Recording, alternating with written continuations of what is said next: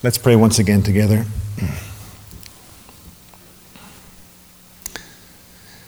Father God, for the mystery of your holy speech through your word, we give you thanks today.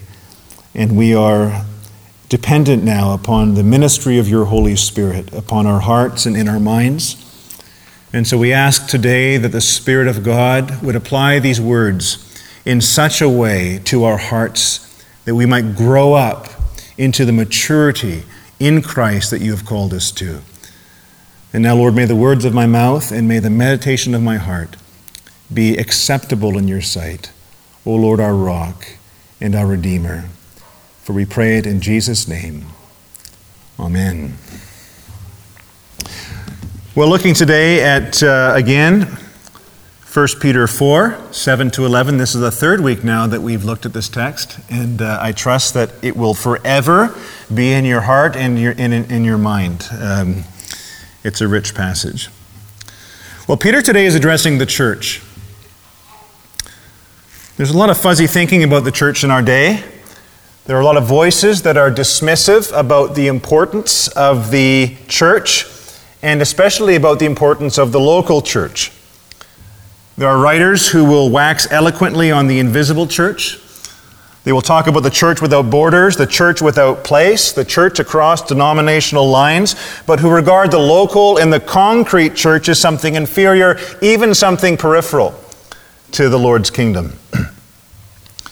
There are people who teach you that you can belong to the invisible church without belonging to the local church.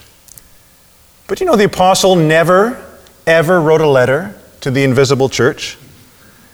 You know that not one of these epistles ever landed on the door of the invisible church with its invisible pastor and its invisible congregation?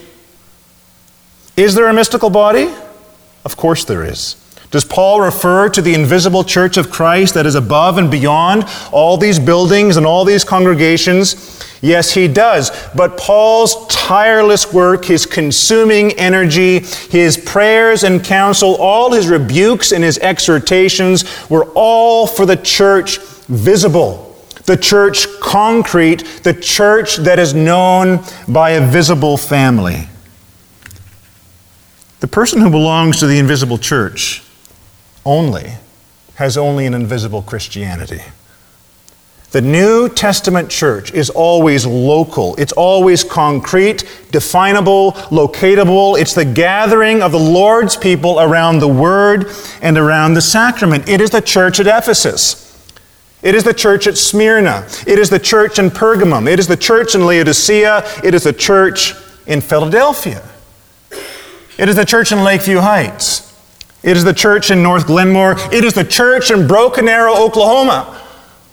The church of God in the New Testament is always the local, definable, concrete church. And so Paul commands in Titus elders to be appointed in every town, so that every district has overseers to shepherd the people of God, to give instruction in sound doctrine, to rebuke, to exhort, to encourage the people of God, and to rebuke all those who contradict the sound doctrine that's being taught. In fact, Paul says to Titus, I want you to be so pastorally involved with these people that their lives might begin to adorn the doctrine of God. What a wonderful thought is that? That our lives, the way that we conduct ourselves in the eyes of the world, our lives might become an ornament to the doctrine of God. An ornament is beautiful. An ornament is wonderful.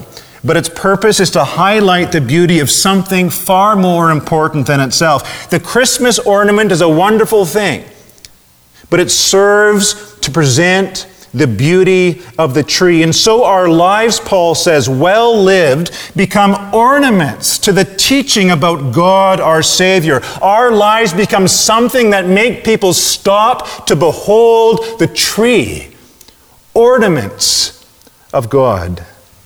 And this, Paul says, happens in the church.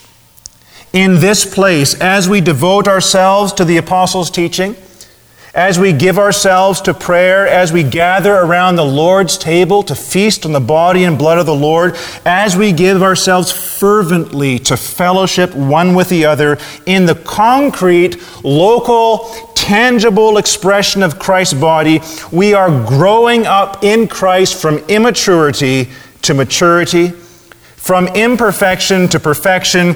In fact, we are growing up into something that far exceeds our ability to understand. Paul says in Ephesians 4 that we are growing up in this church to the measure of the stature of the fullness of Christ Himself.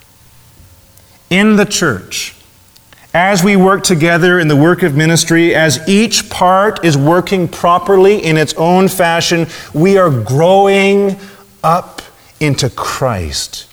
We are becoming like the Son of God. Always unlike Him in His divinity, yet increasingly like Jesus in His perfect humanity. And so can you see now the exalted place that the Bible gives to the church? It is the only place on the planet where men and women can be perfected. There are all kinds of wonderful institutions on our planet. We have universities, we have libraries and museums, we have research stations and hospitals, we have courts of law, but there's only one place on this dear earth where we can grow up so as to begin to resemble the Son of God.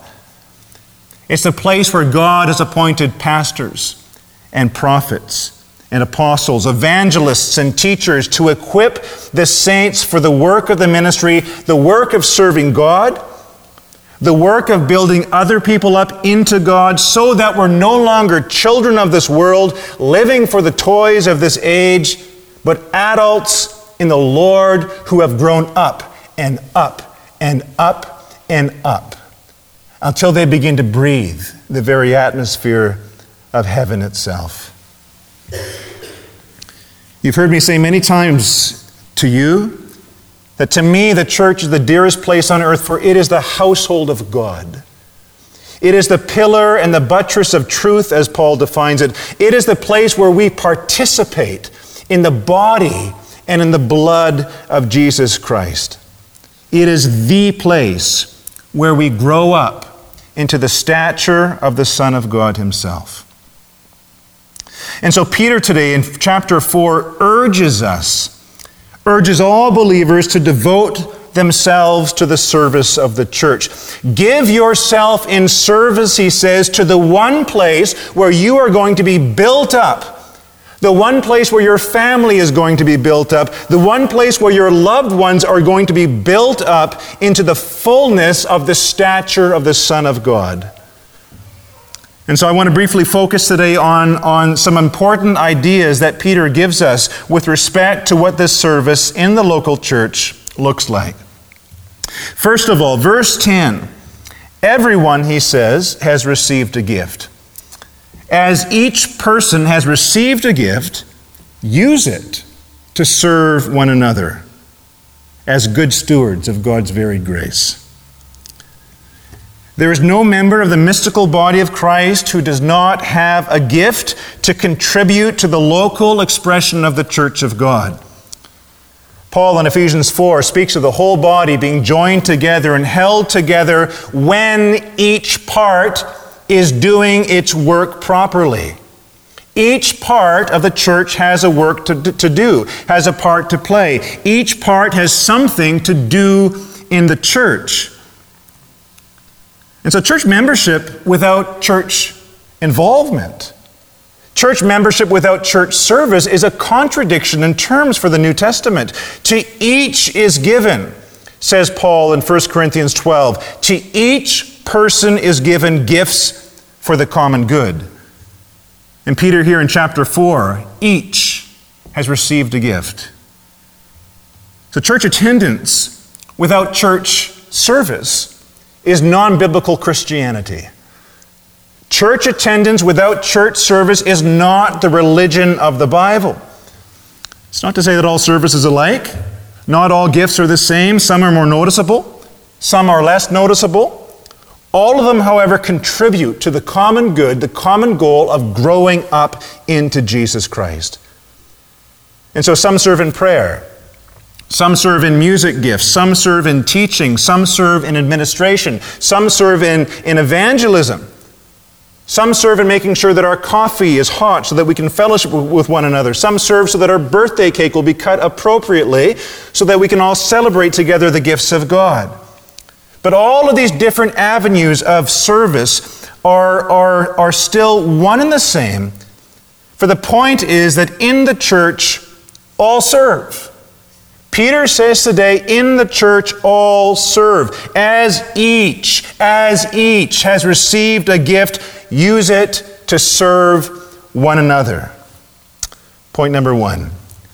Secondly, Peter defines the character of our service that we all do. In verse 9, he writes, "Show hospitality to one another without grumbling." Now, it's true that some of us have the gift of hospitality in a special way. There are some who shine more conspicuously than others in extending hospitality. They are hospitality givers. That's true. But everybody's called to be hospitable. Every one of us is called to the task of hospitality. We're all called to share our goods with our brother or our sister who needs them. Proverbs 3:27, "Do not withhold good from those to whom it is due, when it is in your power to do it." Or as we read in 1 John 3, "If anyone has the world's goods and sees his brother in need, yet closes his heart against him, how does God's love abide in him? Little children, let us not love in word or in talk, but let us love in deed and in truth." This is hospitality. Our brother or our sister needs something, and we have the means to provide, and so we do it. In fact, this is one of the hallmarks of the church. You remember what they did in those early heady days of the church when they devoted themselves to the apostles' teaching and to prayers and to fellowship together and breaking the bread. They were so absorbed in these things, and the awe of God fell upon them. And what did they do? They sold their possessions. And they gave to each other as they saw the need apparent. And so Peter, who was there in those early exciting days of the church, says now to all of these scattered believers, do it gladly. Give your stuff away. Give it with all your heart and with no grumbling. Why? Because that's not yours anyways. Verse number 10. Because you are only good stewards of God's varied grace. Nothing, he says, that you have is your own. You're stewards. You are caretakers of gifts that belong to someone else, namely to God. He entrusts them to you, and he asks you to use them and to dispense them as he sees fit for the lives that are around you. Now, this cuts right across the grain of our Western individualistic, consumeristic, materialistic, and any number of istics in our society. This cuts right across the grain of what we're taught, that mine means mine. It's my car. It's my house. It's my jacket. It's my suit. It is mine, but it is not yours. It does not belong to you, Peter says. Your money is not yours. Your time is not yours, and your gifts are not yours. They are God's, and he's given these things to you today in trust so that you should use them only wisely for the kingdom. Brothers and sisters, today, let me remind us all that every little thing, every iota is about the kingdom. Everything in this life that we have is about the kingdom. Your education is about the kingdom. Your career is about the kingdom. Your time and your energy, your family, it is all for the kingdom of God, and it does not belong to you. It belongs to the Lord God Almighty. And if there's any doubt in your mind whatsoever, just let me say again the words right from our Lord's lips. Fear not, little flock, for it is your Father's good pleasure to give you the kingdom. What should we do therefore? Sell your possessions and give them to those who need them. Provide yourselves with money bags that do not grow old, with a treasure in heaven that does not fail, where no thief will approach and no moth will destroy. For where your treasure is, there will your heart be also. And so Peter says, give to each other without grumbling. Serve the body of Christ without grumbling. Give of your money. Give of your time. Give of your energy. Give of your gifts. Why? Because these are not yours anyways. They're the Master's. And the Master bids you to use them for his church. My dear brothers and sisters, nothing, writes Calvin, is more fitted to correct our murmurings than to remember that we do not give our own. Nothing is more fitted to correct our murmurings than to remember that we do not give our own, but we only dispense what God has committed to us for his purposes. That's how we're to serve. And finally today, Peter addresses the service, the particular service of the preaching of the word. Verse 11, whoever speaks as one who speaks the oracles of God. Peter now addresses those whose unique calling and gift it is to, in Paul's words to Titus, hold firm to the trustworthy word as taught, so that he may be able to give instruction in sound doctrine. Peter reminds in chapter 4 here the elders. He reminds these presbyters of their high calling and of the consequent responsibility that they have. These aren't your words, he says to these leaders. You're not there Sunday by Sunday to ramble and to digress. You're not there to speculate. You're not there to commend yourself or to disparage yourself. You're not there to air your laundry or to air someone else's laundry. You're not there to talk about politics. You are there to be the voice of God, he says. You are handling the very words of God. You, says Peter, are the mouthpiece of God. When you ascend those pulpit steps, you are saying, "Thus says the Lord." It is no small matter, wrote the old Puritan Richard Baxter, to stand up in the face of a congregation and to deliver a message of salvation or damnation as from the living God. And so Peter sends a message to the pastors of these churches across this scattered region, and he says, remember what it is, pastors, that you are doing. You are the oracles of God. Remember how lofty a thing it is to preach the word, and to give yourself accordingly so that you may do and speak what is right. Do you remember what the Lord did to those prophets in the Old Testament who said, "Thus saith the Lord," and the Lord wasn't speaking?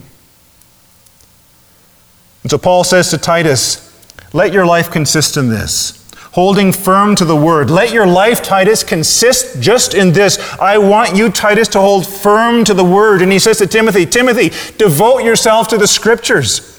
Timothy, don't neglect the gift of teaching that you've been given, but devote yourself to the reading of the word. Because, Timothy, if you persist in this and if you are true in this, you will not only save your soul, but you will save the souls of your hearers.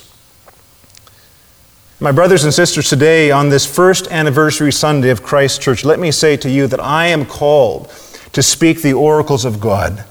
And so my life is to be simply this, to devote myself to the scriptures so that Sunday by Sunday you can hear God's voice and not my own. My call is to separate myself and my life to the word so that when people come to Christ Church, they're not impressed by any of us.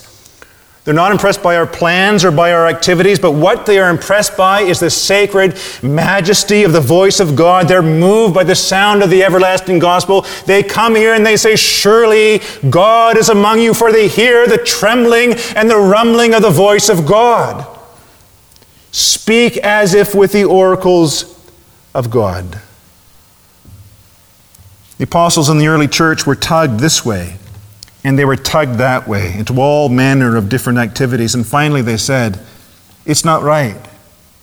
It's not right that we should give ourselves to waiting on tables.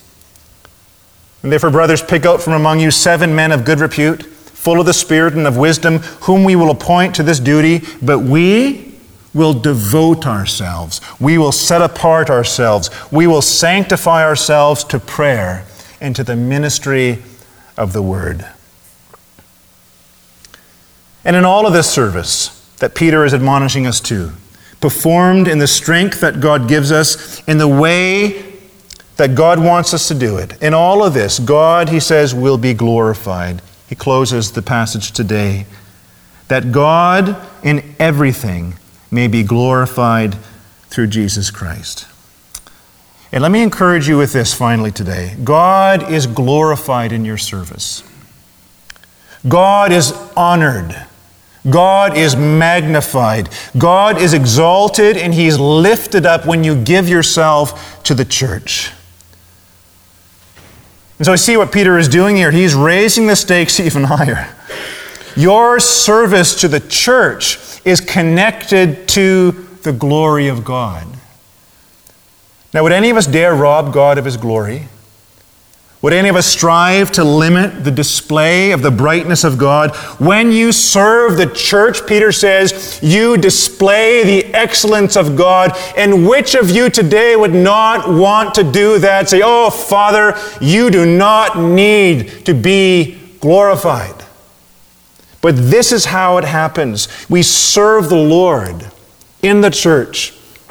We give ourselves, we give our time, our energy, our money, our goods, our very life to the body of Christ, to the church, to the place where we realize our salvation, where we grow up into maturity, into the full stature of Jesus Christ. And as we begin to look like the Lord, as we begin to resemble our elder brother, the Lord Jesus Christ, God is magnified in us. But only as you serve the church.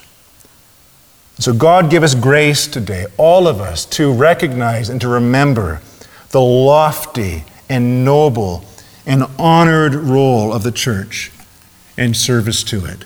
This is the place where we are brought up into our Lord Jesus Christ. And it's the only place on earth where this happens. In the name of the Father, and the Son, and the Holy Spirit. Amen.